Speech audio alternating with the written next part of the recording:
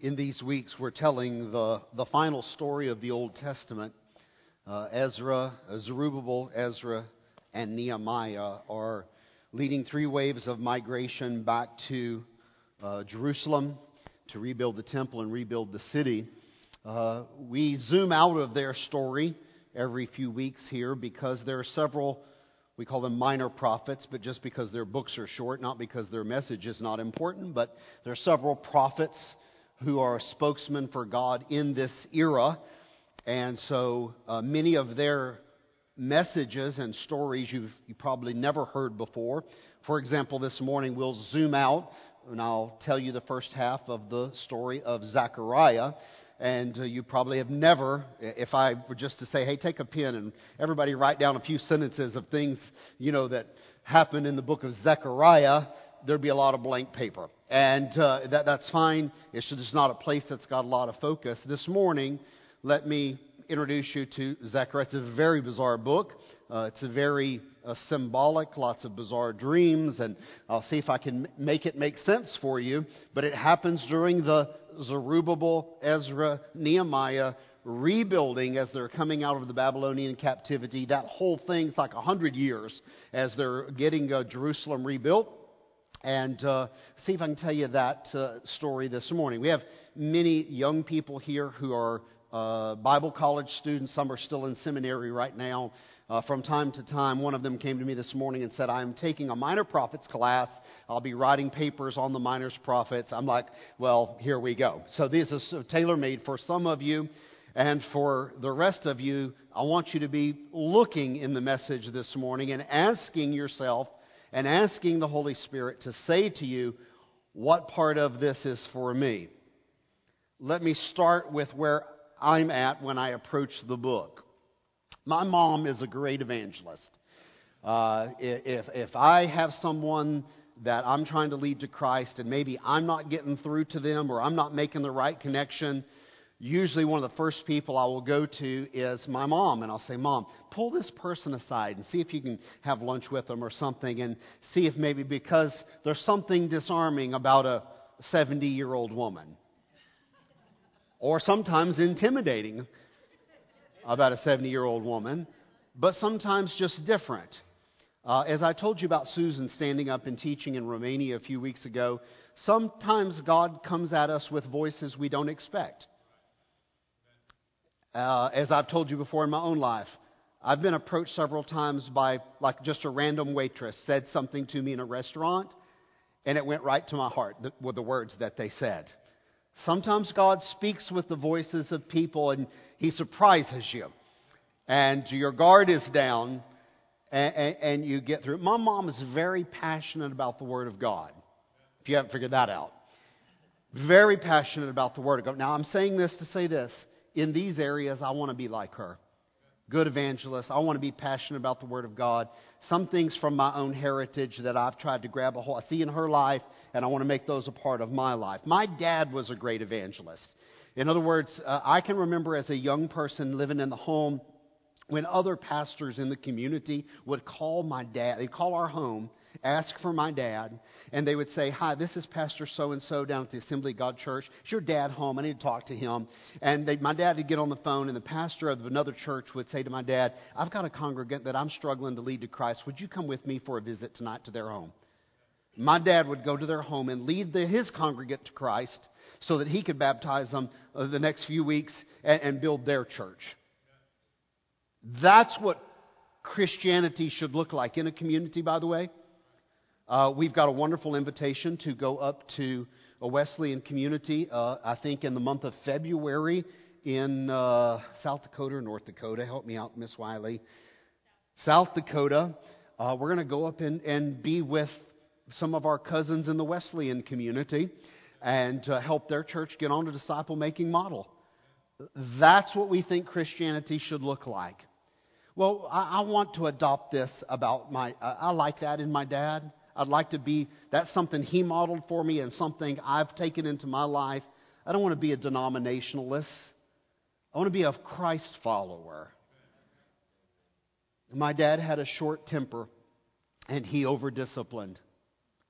I do not want to be like my dad in this. Are you seeing how this works? My mom fixed me food that she liked and I hated, and she made me eat it.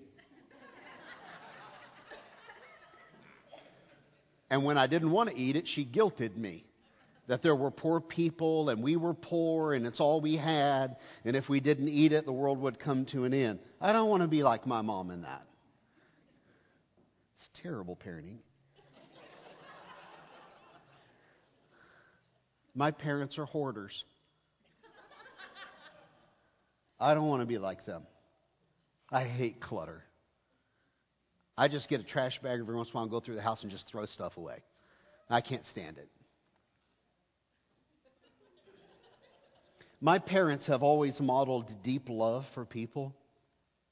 All kinds of people, all colors of people, all classes of people. I want to be just like them in that. Do you see how this works with your parents? What we want to do as we approach the book of Zechariah is we want to be open and honest about where our families are and how we move our families to renewed relationships with Jesus Christ. We want to look at our families honestly. We want to look at our parentage honestly. And by the way, you can pretend like it doesn't affect you. Your parentage does affect you. You got lots of baggage and lots of blessing from your parents. One you need to unload, and one you need to wear as a badge of pride. Okay?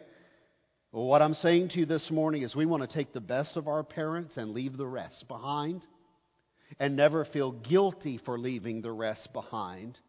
As a matter of fact, this, I think, is one of those books in the Bible that tells you you need to leave some of the baggage of your parents behind. That's exactly what God's calling us to do, and exactly what you need to do, and figure out how to move your family forward in a covenant with Jesus Christ, a renewed walk, a better situation. The good old days are not all behind us. The best days of Christianity should be ahead of us if we're doing what the Bible is challenging us to do. So, Zechariah is going to challenge you to renew your covenant with God. Let's look at Zechariah's challenge this morning. He's calling Israel to covenant renewal. That's what a prophet does. They are spokesmen for God who constantly call us to covenant renewal. Zechariah proclaims that God's messianic kingdom is coming. So his message is God's kingdom is coming, New Jerusalem is coming, new king is coming, better days are coming, glory days are coming, revival days are coming. But as Israel is living this re-immigration and rebuilding of Jerusalem over 100 years, it seems as though it's not happening. Why is it not coming to pass? Why is the kingdom of God not breaking out?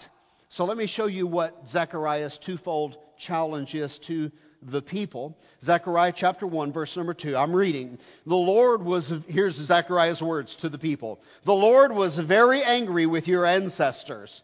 Therefore, tell the people, this is what the Lord Almighty says. Return to me, declares the Lord Almighty, and I will return to you, says the Lord Almighty. Now the word return and the word repentance, they're the same word. It means you're going away from God, turn around and return to God. Repent of your sins means turn from your sins and turn to God. The first part of his message is return to God. I want to say this to you from this verse and many others like it in the New Testament and elsewhere. Sometimes it may seem that you've made such terrible decisions that you and God are a million miles apart and it'll take forever to get back to God. But the truth from the Word of God is this: if you would turn and move towards God, He will turn and move towards you, and it won't take near as long to get back as you think, because He's going to meet you. He wants you to renew your covenant. He wants you to renew your vows. He wants you to live. It's almost like a constant state of covenant renewal. So the first part of the message is return. Repent. Come back to me. Now, I'm going to read some more. Verse 4. The second part of the challenge is this: don't be like your ancestors. Don't be like your parents. Now, for everybody in this room, this is going to mean something different. You may have the most glorious parents ever, or you may have real parents like mine who are wonderful and hopelessly broken at the same time. So when the Word of God says to you, don't be like your parents, Brenna, I know your parents. They're wonderful people. But you know your parents in a different way than I know them, and there's probably some baggage you don't want to carry forward. So don't be like your parents. Now, what I mean is, don't trash everything they are. These are wonderful people.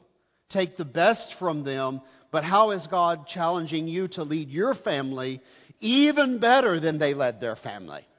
And that's what your parents want, by the way. And if your parents don't want that, then it just shows you how broken they are. Because I'm going to say this about my own parents, who are godly people. They want me to be a better leader of my family than they were.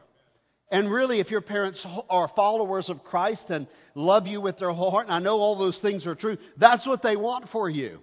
They know they're broken in certain areas, and they don't know how to get unbroken perhaps in those areas, but they want you to be better, followers of Christ, lead your children better. Don't make the same mistakes they made. Now watch what Zechariah says. Don't be like your ancestors, to whom the earlier prophets proclaimed. This is what the Lord Almighty says: turn from your evil ways and your evil practices. But they would not listen or pay any attention to me, declares the Lord. Now in this case, he's saying don't be like your parents, because they wouldn't listen to God. They wouldn't listen to the prophets that God sent. They wouldn't listen to the message of God. Now remember, they didn't have like this Bible you have. For them, hearing from God was a prophet who would stand up and say, thus saith the Lord, and he would speak for God. And they were just like, whatever. Threw Jeremiah in a pit full of slime and mud and left him there to rot. They killed the prophets. They stoned them. They did all kinds of things to them. He's like, don't be like your parents, who when God was trying to speak to them, they just wouldn't listen and they wouldn't change. Now, I'm going to put it very contextual to what's happening in Zerubbabel, Ezra, and Nehemiah context. Zechariah steps forward to prophesy. Now, they're all about building the city, reestablishing the Mosaic law. They're all about rebuilding the temple. And so when Zerubbabel steps forward to proclaim this message of repent, turn to God, don't be like your parents, he's saying to them, don't be content to have a place of worship, but there's no power of God here. There is no presence of God here. You've built a building, but God has not showed up. What does that tell you about the condition of your heart? You are going through a sham of an outward motion here, but God is not showing up to bless what you're doing. Maybe we can help apply this to our own lives today. Don't be content with religion. What you need is a relationship with Almighty God. Now, the people he's speaking to are southern Jews from Judah. And these southern Jews, like the southern Bible Belt of America, these southern Jews are very separated. These southern Jews are very conservative. These southern Jews are very zealous about the Word of God. They're all about the Bible. And they're going to build a nice building for worship, and they're going to take the Bible very seriously, but they're completely and totally missing everything that God intends for them to be doing. What in the world are we going to do on planet Earth when God's people have now developed and pursued their own agendas and have dismissed God's agenda? We call ourselves God's people, but we're not doing God's mission. We're not doing God's agenda. And they end up making Judaism their goal rather than the kingdom of God their goal. They end up being very Jew-specific, not world kingdom oriented. Now, I just want to, not saying it's happening, but I just want to pose something to you this morning. Is it possible that this is preserved in the Bible for us because a similar thing could be happening again in contemporary history? Could it be possible that people are trying to further the Catholic agenda, or the Baptist agenda, or the Lutheran agenda, or the Pentecostal agenda, or the Mormon agenda, or the Assembly of God agenda, or the Church of Christ agenda, and yet missing completely God's agenda? Could it be? Is it even a possibility that it could be happening? That we're so focused on advancing denominational goals in modern Christianity that we're missing the mark of what God's agenda is. In their context, I think it's very clear. God's agenda is to restore the rule of heaven, the kingdom of God, on this earth for all people on planet Earth. And this is accomplished by being a gospel-centered people who make disciples of all the other nations. And what God's trying to prepare them for in this Old Testament, end of the Old Testament story, the Ezra and Nehemiah time frame, God is trying to get them ready for the new covenant. He's going to make a new covenant. The old ways are going to be done, and He's going to do something new. But they're so fixated on the good old days and old-fashioned worship and old-fashioned religion and old-fashioned singing and the old-fashioned ways that when God's trying to tell them, let's move forward to a new era, they want the old, not the new. I've seen some things like this in my life. God's trying to prepare them for new covenant. So Jeremiah the prophet happened before this, as they were going into the captivity. He said, the days are coming, declares the Lord, when I will make a new covenant with the people of Israel and with the people of Judah. I'll say it in a way that maybe Zechariah would appreciate. There's something happening in Jerusalem right now that's bigger than Jerusalem. What's happening in Israel right now with the people coming back and building the temple and building the city, what's happening in Israel is bigger than Israel. God has plans bigger and more grand than the restoration of Israel. The restoration of God worship in Israel is not the end goal that God's trying to accomplish. The restoration of worship in Israel is the means to a bigger end that God is planning. In other words, He wants to restore a temple and worship and the Word of God so that Israel can draw all the nations of the world to worship Almighty God. God's interested in all the people of planet Earth, not just Abraham's DNA.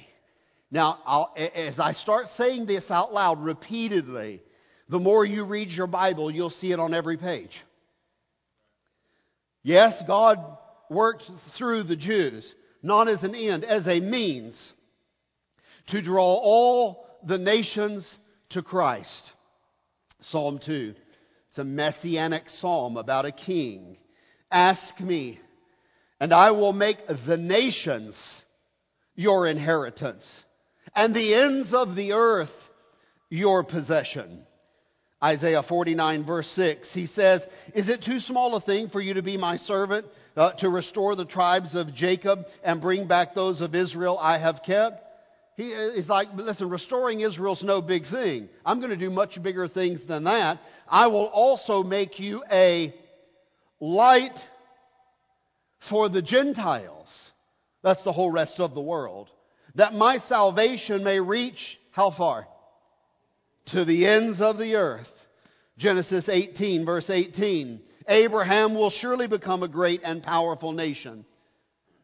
To what end is God going to make a nation of God's people? So that all the nations on earth will be blessed through him.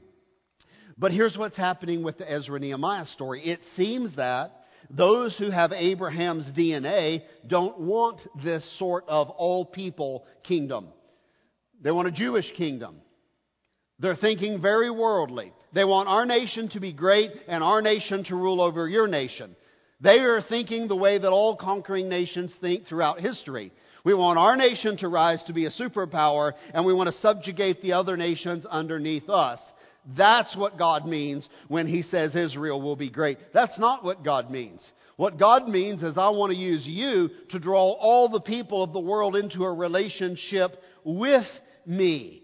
I want to bring the Gentiles to me through you, the Jewish people. And they're totally not on the same page as God. Much like the modern church is not on the same page as God.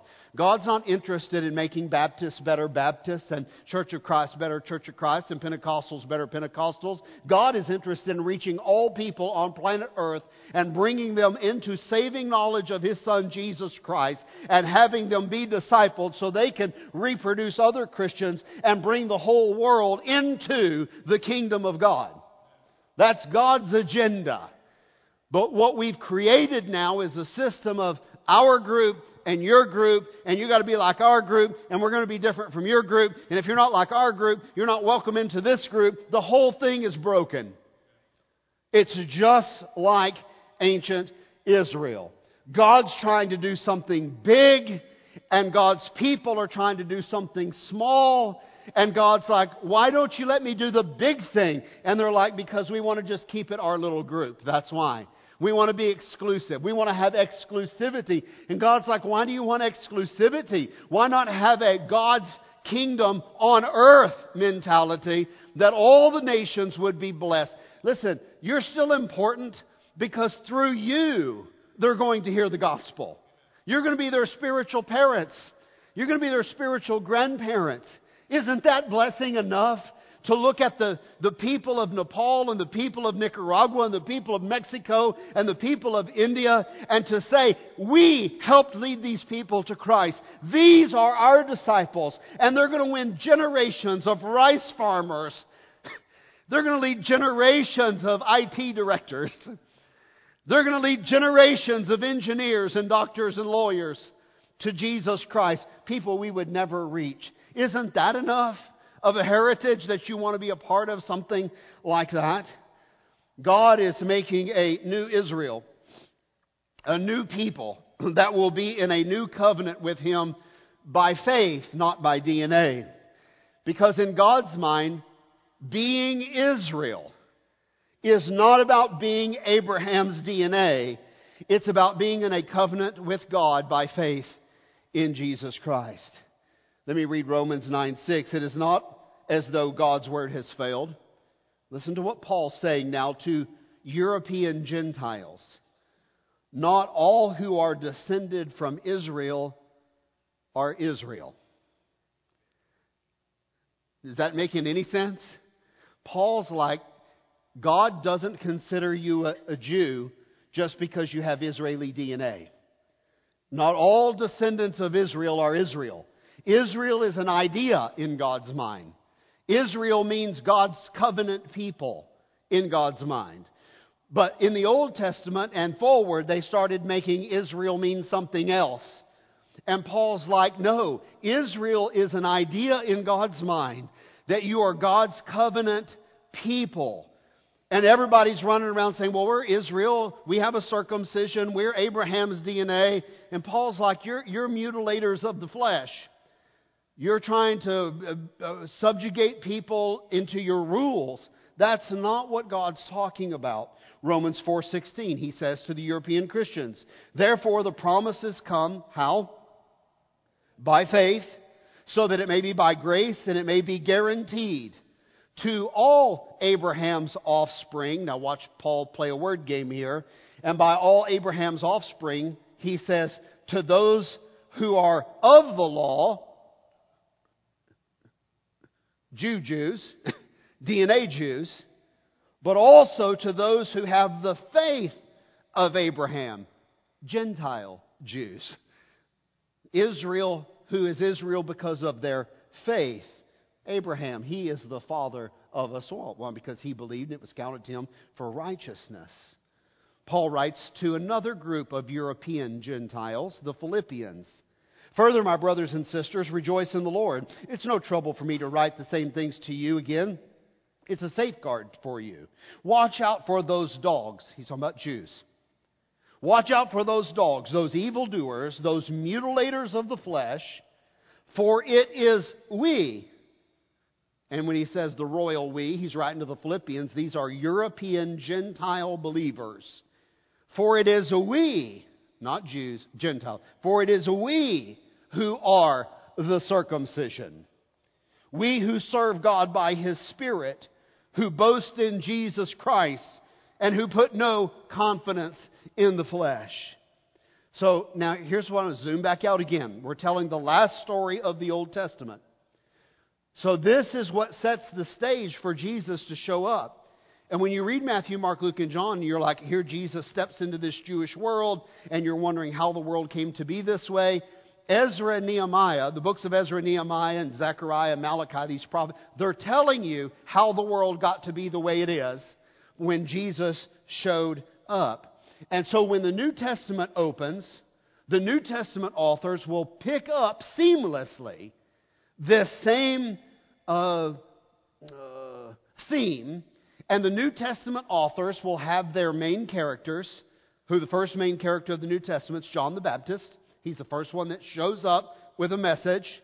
We've had 400 years of no prophets, complete silence from God, and then John shows up. He's the opening character of the New Testament, followed by Jesus Christ. So when the New Testament writers begin to write their Gospels, they have their opening characters, John and Jesus, pick up seamlessly the challenge and the theme of Zechariah.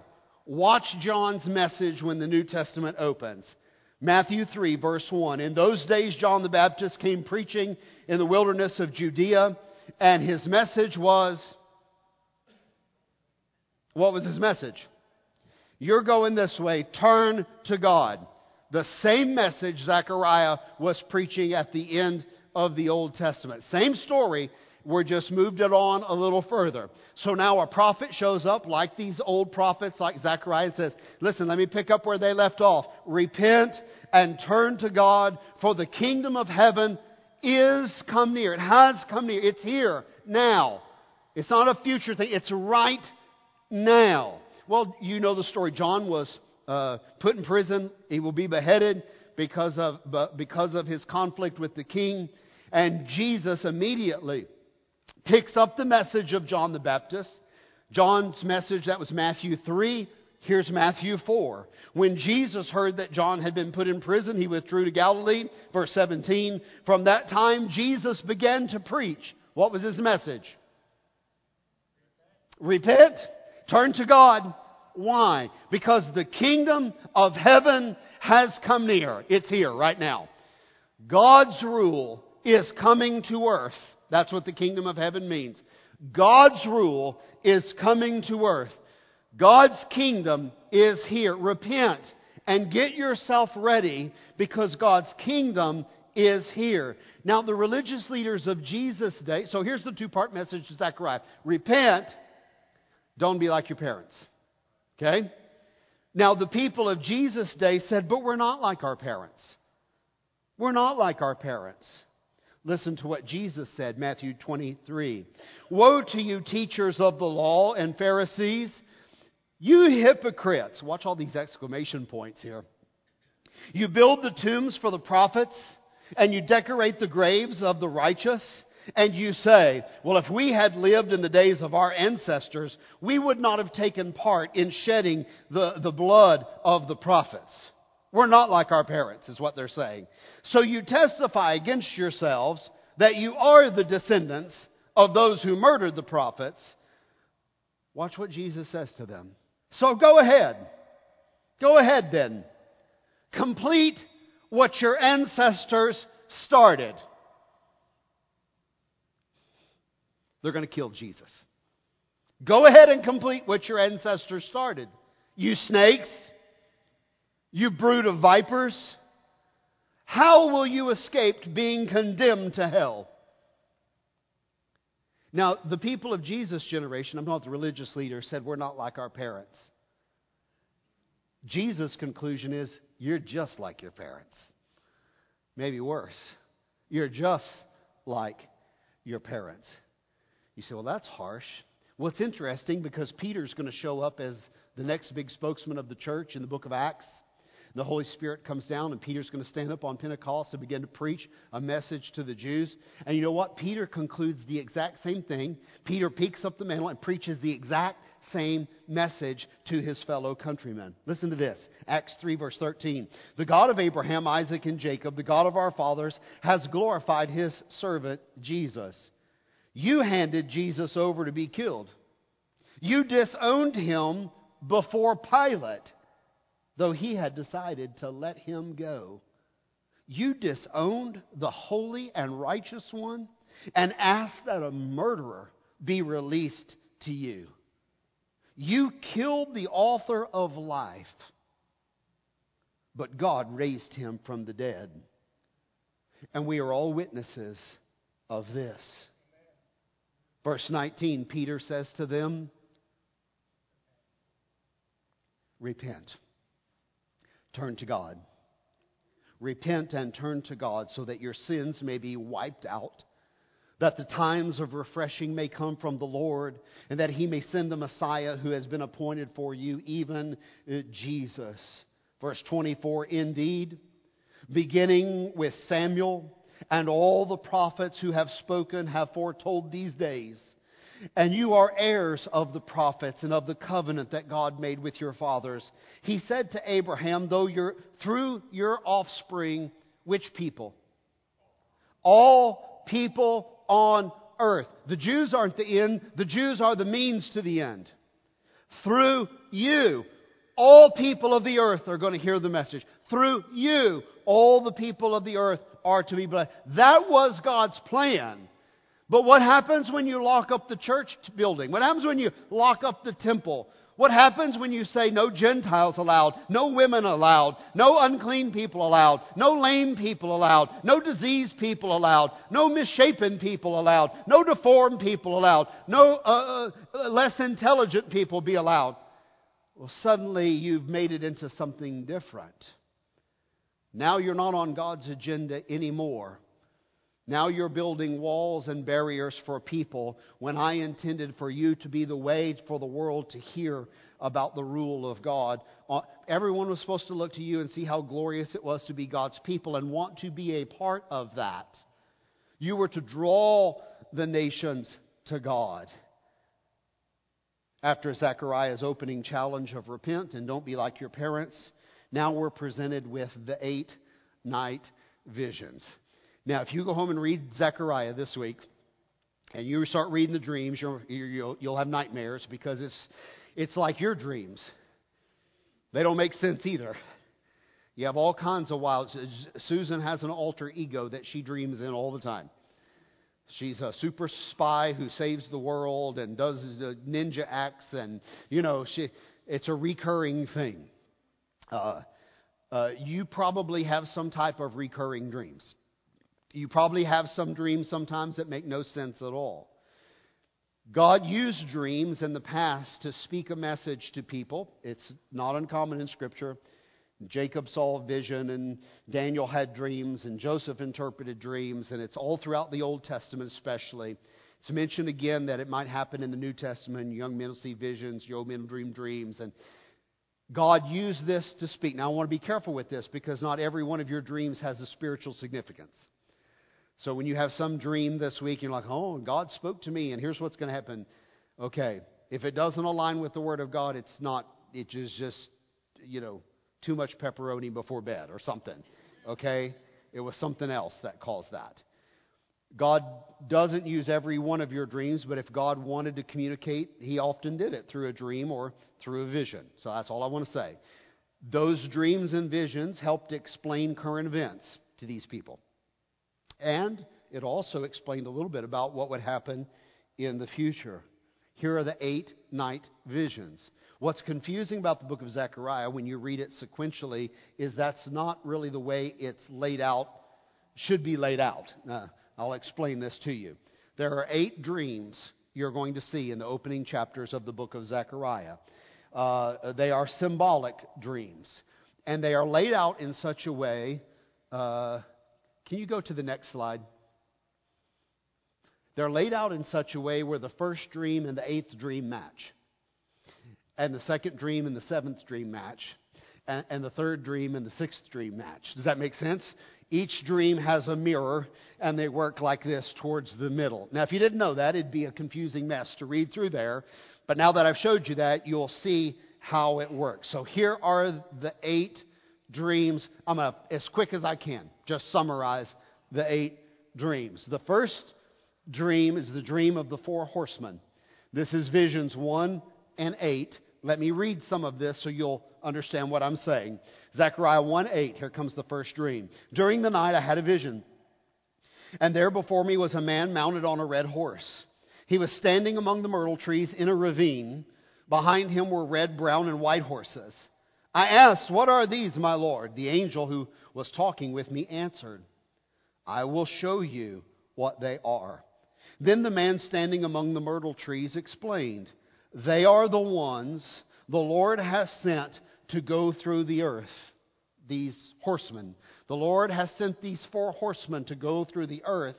And they reported to the angel of the Lord who was standing among the trees. Here's their message. Here's their report. "We have gone throughout the earth, and we have found the whole world at rest and at peace." That's their message. The corresponding vision is vision number 8. Let me just read a few verses. I looked up again, Zechariah 6:1. And there before me were 4 chariots coming out from between 2 mountains, mountains of bronze. Then he called to me, "Look, those going towards the north country have given my spirit rest in the land." Vision 1 and vision 8, each one is about 4 horsemen going through the earth. The horsemen represent God's watch over the nations. God's looking at the nations. He's getting a report about what's going on planet Earth. And Persia has now conquered Babylon. Babylon, who has enslaved Israel. Persia has now conquered Babylon, and Persia is going to let all the nations go free. Going to send Israel back to Israel and let her rebuild again. So the 4 horsemen give a report about the status of the earth, and they say, Persia's conquered Babylon. The world is at peace right now. God's people have rest. Now, at the same time, God's people they know the prophet Jeremiah has said 70 years and you'll be released. They know they're going back to build now. And they're saying, well, we're back in the land. Is the kingdom of God about to be restored? Is the Messiah about to show up? Is now the time for God to do everything He said He was going to do? And here's Zechariah's answer. God has said He will do what He will do. God has said, New Jerusalem, new King, new Messiah is coming. God will do what He said He has determined to do. But that wasn't their question. Their question was, is now the time? And Zechariah won't answer the question. He leaves the question of timing unanswered.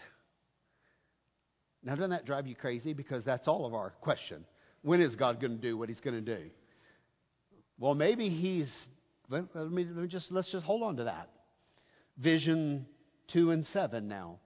These are the vision of the 4 horns is where it opens. Zechariah 1. Then I looked up, and there were set before me 4 horns. And I asked the angel who was speaking with me, what are these 4 horns? And he answered, these are the horns that scattered Judah, Israel, and Jerusalem.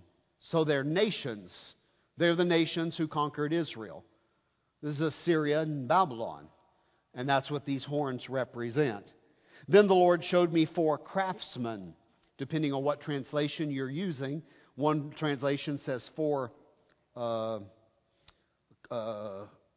carpenters. One says 4 blacksmiths. One says 4 workmen. What I want you to see in your mind, just put in your mind a big burly, bearded, leather-banded arm blacksmith with arms as big as your legs, okay?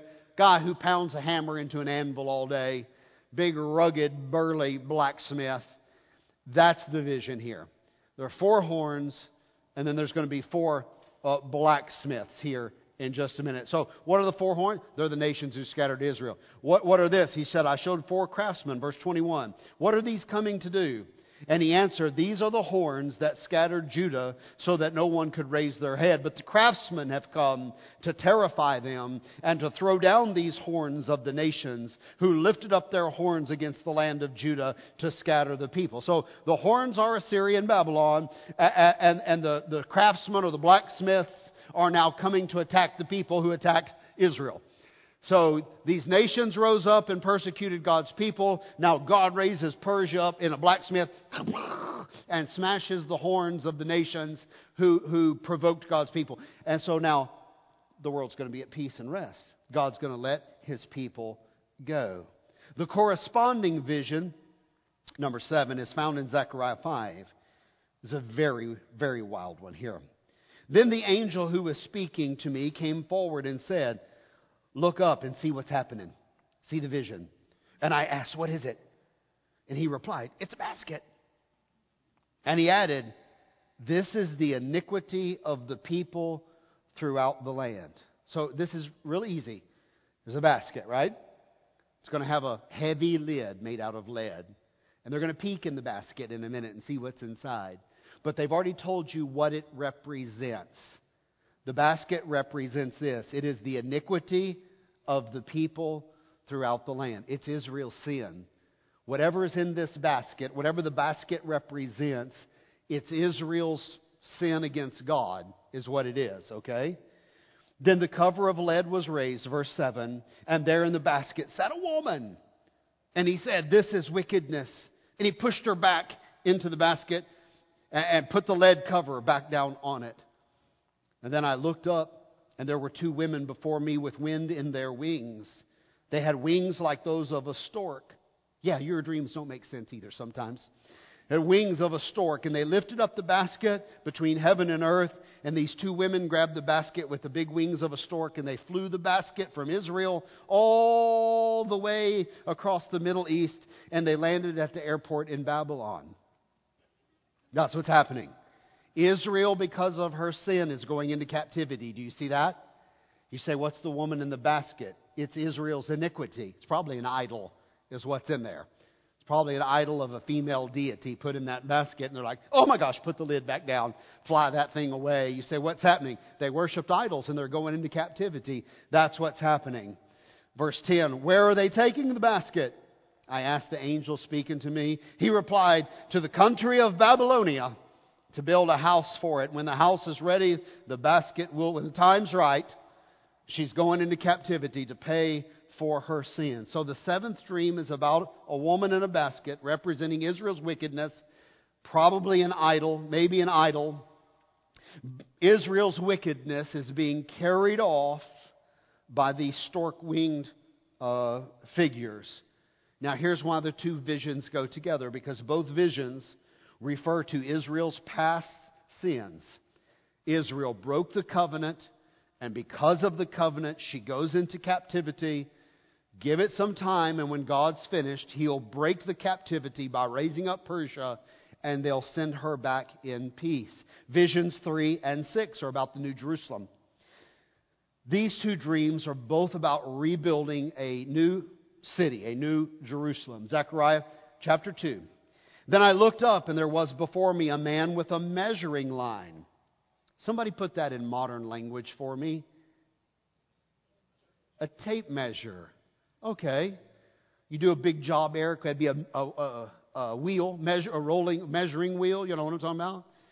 So what you want to get now is now you're seeing an architect's table and a plumb line and a measuring wheel and some civil engineer plans. This is what's happening in this dream. I looked up, and before me was a man with a measuring line in his hand. And I said, what are you doing there, buddy? And he said, well, I'm going to measure Jerusalem to find out how wide and how long it is. And while the angel who was speaking to me was leaving, another angel came to meet him. And I said to this angel, run and tell that young man this. Now, I want you to pay attention to the words of the angel. Run and tell the young man this. Jerusalem will be a city, and what will be the features of the city? Because in a few weeks, Pastor Josh is going to take you to the book of Nehemiah, and it's all going to be about building walls. Now, what are walls for? Well, you got to keep something out or keep something in, one of the two. But it's restrictive again, and it has to do with protection typically in their context of Nehemiah. So God says, I want you to build a city without walls because of the great number of the people and animals. I intend to do something big, and walls are not going to work with what God plans to do. Verse 5, and I myself will be a wall of fire around it, declares the Lord, and I will be the glory in it. Well, now that's the Jerusalem we want to live in, friend. See, they wanted to build a place of worship where God would be there. And if God is there in the place of worship and the glory and power of God are there, do you realize you're not going to need a wall? God's going to do all the protecting if He's there. You imagine how silly the wall would be redundant if the presence of God was there. No one's going to harm you if God is there. Now there's the vision. Somebody's getting ready to rebuild a city. God says, here's the city I want it to be. Zechariah 2, verse 10. Shout and be glad, daughter of Zion, for I'm coming, and I will live among you, says the Lord. Many nations will be joined with the Lord in that day and will become my people. Do you see how the exclusivity keeps being chipped away at? Not just you. The nations are going to be called my people, and I will live among you, and you will know that the Lord Almighty has sent me to you. Now, this is a promise that Jerusalem will be rebuilt, and God is going to reconstitute a people, and He's going to have a covenant people, and it's going to include all nations of the earth, and those people are going to reflect the glory of God, and God's going to be there, and He's going to protect them. This is all hearkening back to your vocation in Genesis chapter 3, that God's people would act as angled mirrors, reflecting the image of God to the nations, to show the way that all nations, all people would enter into a relationship with God and worship and serve Him. This has always been what God wanted, not to have one little clique who had exclusivity, but that one group of people who had a relationship with God would reach out and help the whole world find a relationship with God. The corresponding dream, let me just sum it up quickly for sake of time. The corresponding dream, dream 6, is about a flying scroll. Scroll represents the Word of God, and the scroll is flying around this new Jerusalem, and it's punishing thieves, and the scroll is punishing liars. And the idea is this. This is all about the new Jerusalem. God's going to build a place where His presence and protection are, and the Word of God rules that place. The Word of God is prominent, and the Word of God will be purifying the people.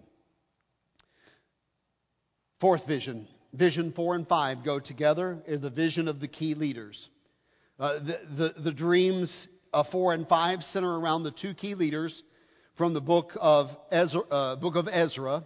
And the two key leaders in the book of Ezra are Joshua the high priest, descendant of the old high priest, and Zerubbabel, the royal descendant of King David. It's the would-be king and the would-be high priest. They're the subject of the next set of dreams. Zechariah 3. Now Joshua, this is the high priest, was dressed in filthy clothes as he stood before the angel. And the angel said to those who were standing before him, "Take these filthy clothes off of him." Then he said to Joshua, "See, I have taken away your sin, and I've put fine garments on you." Then I said, "Put a clean turban on his head." So they put a clean turban on his head and clothed him, while the angel of the Lord stood by.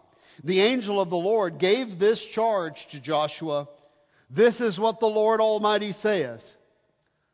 Circle this word in your mind. If.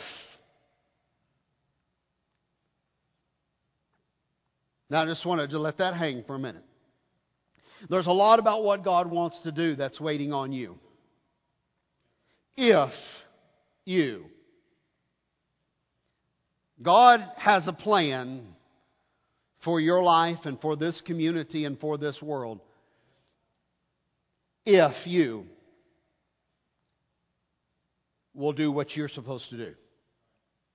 So the dream, they take the dirty clothes off the priest and put the clean clothes on the priest and said, the sin is taken away. This is like a fresh start here. And he says, this is what the Lord Almighty says. If you will walk in obedience to me and keep my requirements, then you will govern my house and have charge of my courts, and I will give you a place among these standing here. Listen, high priest Joshua, you and your associates seated before you, who are men symbolic of things to come. If you will keep my covenant, I will make you guys symbols of the future coming Messiah. I will make you symbols of what I'm about to do, and I will bring forth my servant called the branch. It's a prophetic name of Jesus Christ. But I will make you a picture of my coming Messiah, a representative for this generation, if you will do what I'm asking you to do. The sins have been forgiven. Clean clothes have been put on you. God's just ready to give you a whole nother fresh start, Israel. Now listen, no matter what mess you may have made of your own life, I want you to know God's ready to give you a fresh set of clothes this morning. He's ready just to wipe the slate if you will repent and turn to Him. He'll wipe the slate clean and we can have a do-over this morning. If you're willing to do that. And He says, okay, Israel, you're going to get a do-over. And I'm going to make you leaders symbolic of the Messiah. If that's what you will do. Now, Dream 5 that corresponds is about 2 olive trees. And again, it's Joshua and Zerubbabel, the king and high priests.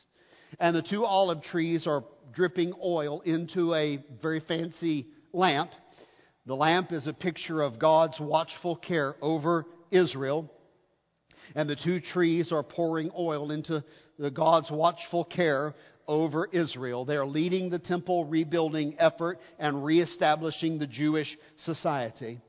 And basically what comes out of this vision is God tells them that success will not come to their efforts if all they represent is a bunch of political maneuvering. If religion is about denominationalism and politics and plotting and planning and maneuvering and getting the right people here and doing this and and stroking the king's ego and getting the king's money and if it's just civil engineering and political maneuvering, then it's going to come to nothing. These 2 leaders must be dependent upon the work of God's Spirit. Not my mind, not my power, but by my Spirit, saith the Lord. So let me summarize it this way. The success of God's kingdom is only going to be accomplished through people who are Spirit-led and Spirit-empowered. Now there's a modern message for you right there. The church is not going to accomplish for God what it needs to accomplish just by lobbying and political contributions and get out the vote. And that seems to be where religion is in America right now. If it's just a political maneuver, it's not going to get accomplished what needs to be accomplished. God's trying to do something bigger than that, and it's only going to be accomplished through people who are filled and led by His Spirit. Now, there's the 4 pairs of visions, and it's like if you buy 8, you get 1 free. So now here's a bonus vision. The bonus vision builds on the dream I just talked about the 2 leaders, and it expounds further about Joshua the high priest. Here it comes. Take the silver and the gold and make a crown. Set it on the head of the high priest, Joshua the son of Josadak, and tell him this is what the Lord Almighty says. A statement that keeps showing up. Speak for God. This is what God says. Here is the man whose name is the branch, forecasting of Jesus. And he will branch out from this place and build the temple of the Lord. They put a crown on the priest's head in this dream. Not really, but in the dream, he is crowned. And the dream means this. God is going to send His king. God is going to establish His rule on earth. That's called God's kingdom, or the kingdom of heaven. God is going to reunify heaven and earth. Genesis chapter 1 and 2, the way it began. God, you're supposed to be praying, Jesus said. Your will be done here on earth as it is in heaven. Lord, let your rule come down to earth And Lord, you rule through your people. So that he's given a crown, represents the future Messiah that will come. And then Zechariah says this. Now all of this that I've talked to you about is only going to happen if God's people are faithful to fulfill the terms of their covenant. Now I've given you dreams and visions. This is what God says I will do.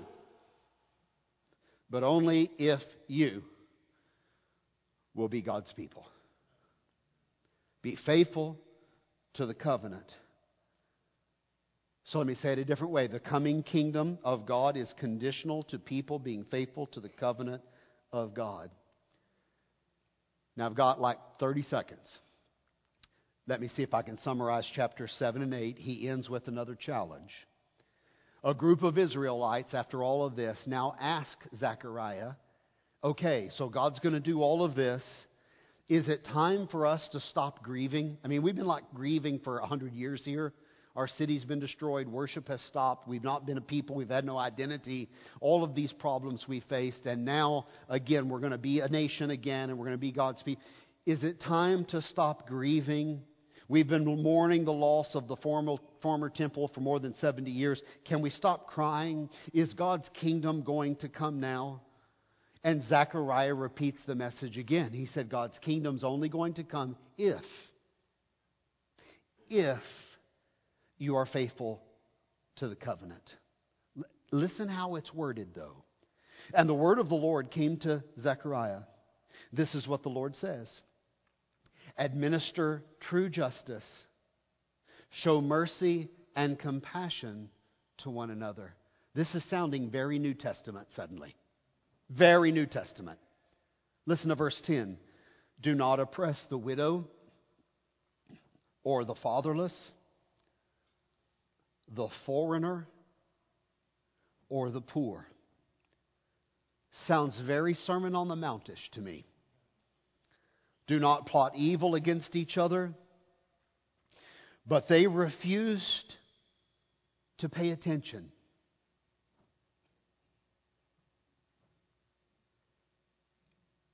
This is the same story we just keep telling. Don't be like your parents. They refused to pay attention. Stubbornly, they turned their backs. And what did they do? They covered their ears.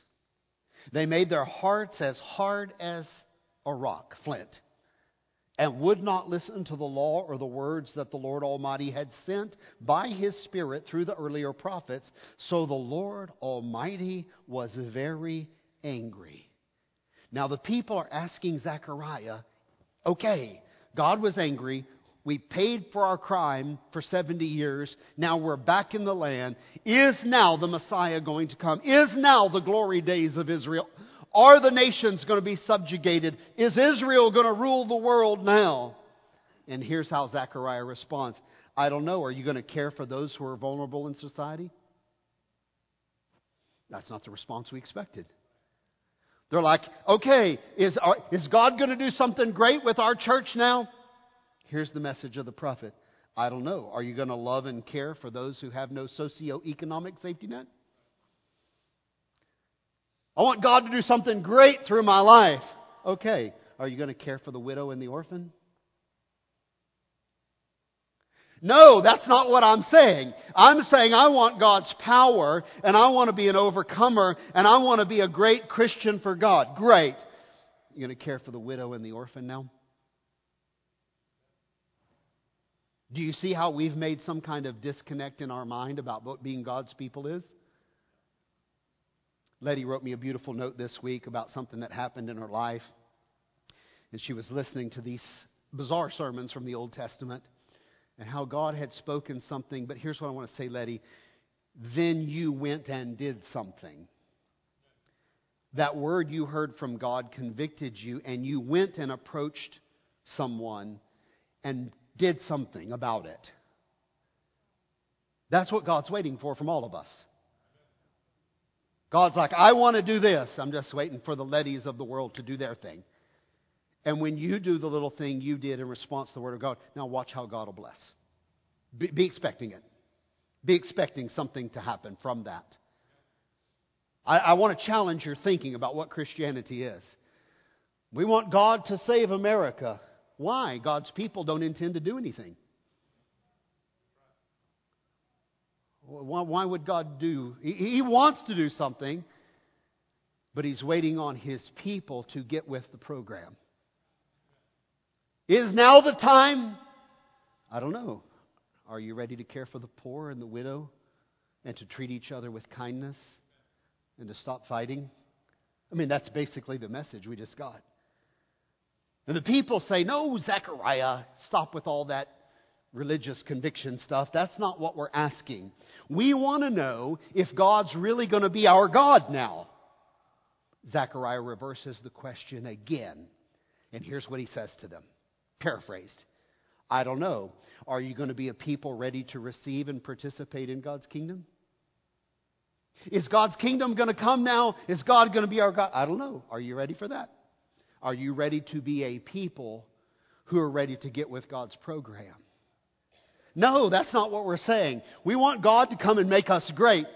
And God's saying, are you ready to be the people who are ready to receive? Listen, I think a lot of wonderful Christians are waiting for Jesus to return.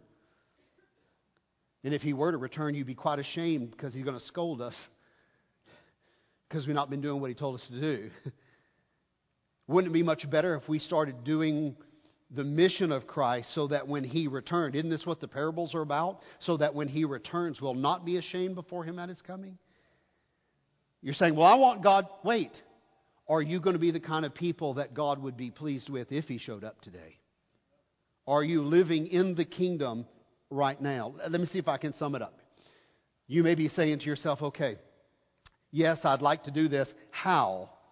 How can I be a people ready to participate in the kingdom of God? As quick as I can sum it up, turn to God. You say, well, I've already been saved. That's not what I'm saying. I'm saying renew your covenant with God. Turn back to God with all your heart and say, God, whatever your plan is for my life, yes, is my answer to that.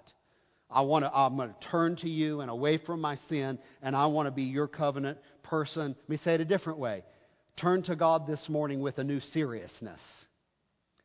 Be serious about what it means to be a follower of God.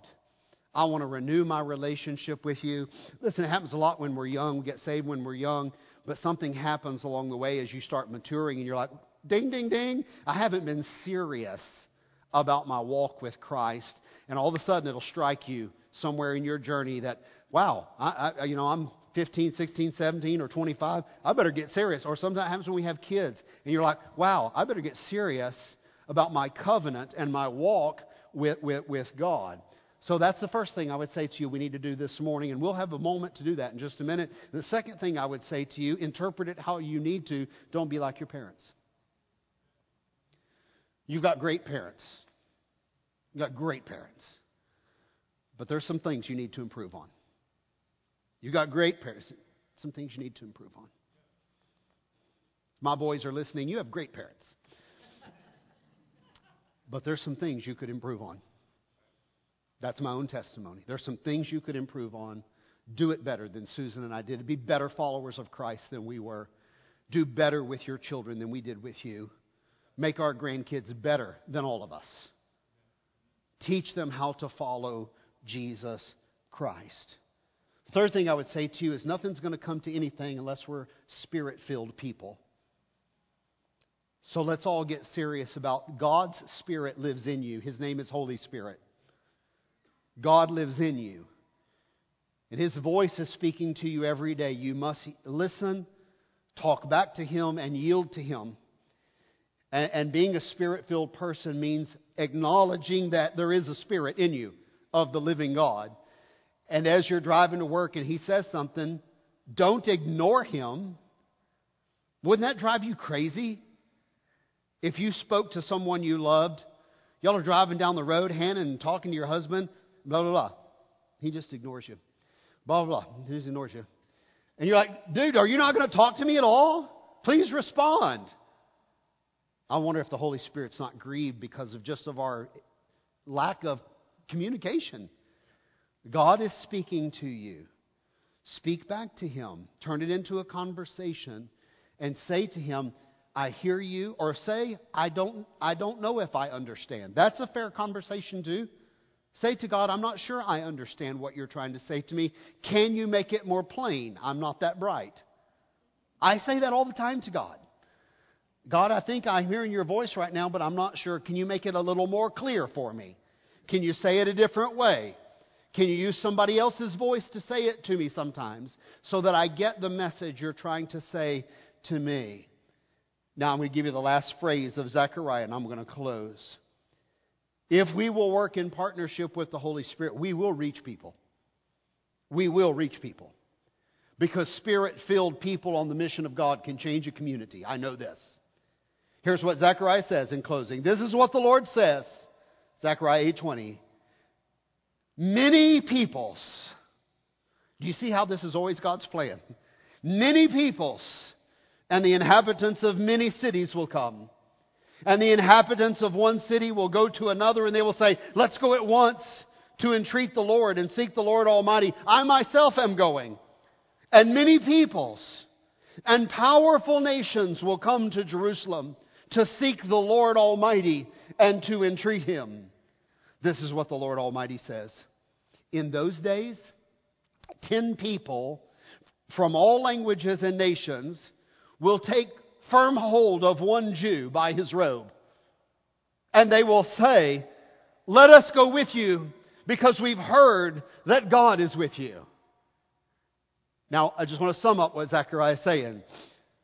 God said, I want to draw the whole community to me. I want to draw the whole world to me.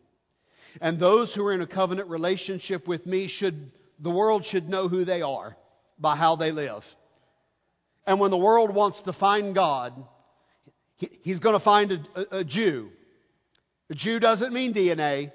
What does it mean? It means those who have faith in God. And when somebody wants to hear from God, they should, Brenna, come and take you by the robe and say, you're going to meet with God, I'm going with you. Eric, you're going to meet with God, I'm taking you by the hand, I'm not letting go. Show me how to meet with God. Chris, you're going to meet with God. You're one of God's people. I know it. I want to know God, and I'm going to take hold of you. Take me to God. That's God's idea of what you should be. I want to say this in closing. Our divine vocation is to restore God's rule on earth, to reflect God in such a way that people know that God is with us. And if people know that God is with you, they will take the journey of discipleship with you because they want to know God too. And they know you can show them the way. Our heads are bowed and our eyes are closed. That is the story of the opening of Zechariah. Now there's a lot to unpack there in our hearts this morning. I want to make it very simple, this invitation.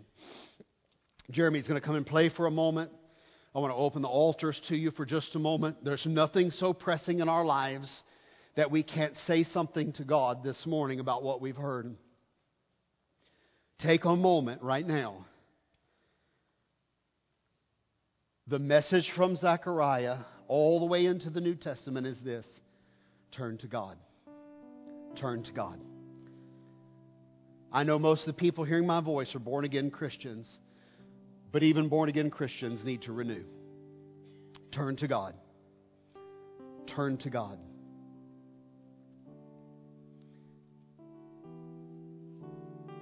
For many people in this room, what turning to God means is getting on your knees this morning and saying to God, God, I hadn't been that serious about what it means to be in a relationship with you. Hadn't been serious about it. I value it. I love you. I'm your child.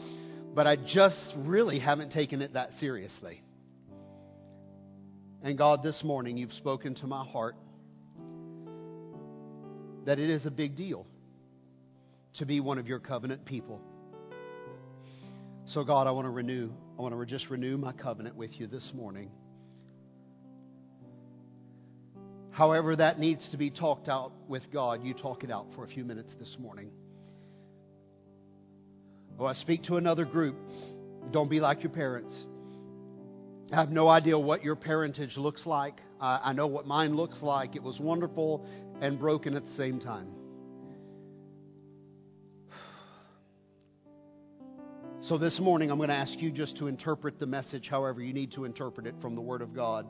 When God says, don't be like your parents, what does that mean to you?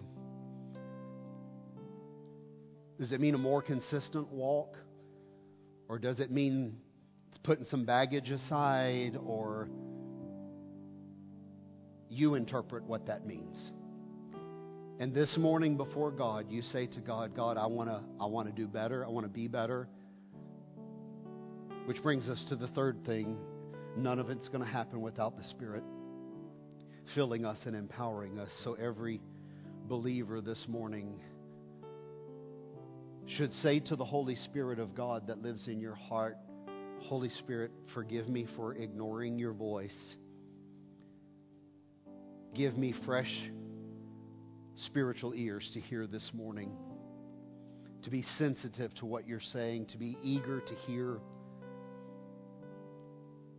For my answer to always be yes, with a willing heart to obey your voice.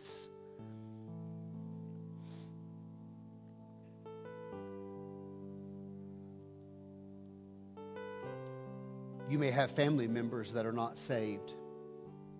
And you may be praying this morning, God, I pray that you will save them. God may be speaking to your heart this morning and saying, I will save them, but I'm waiting for you. Waiting for you to be the one to go speak to them. You say, I want Fort Worth to be a better place.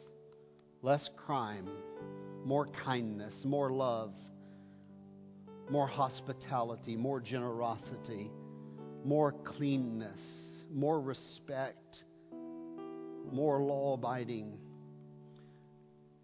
I think that's what God wants too, and He's waiting on us to lead the way.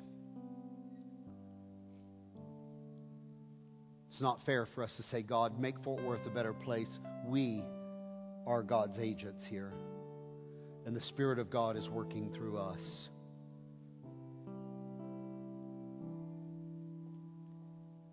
If you're here this morning, you've never received Christ as your Savior,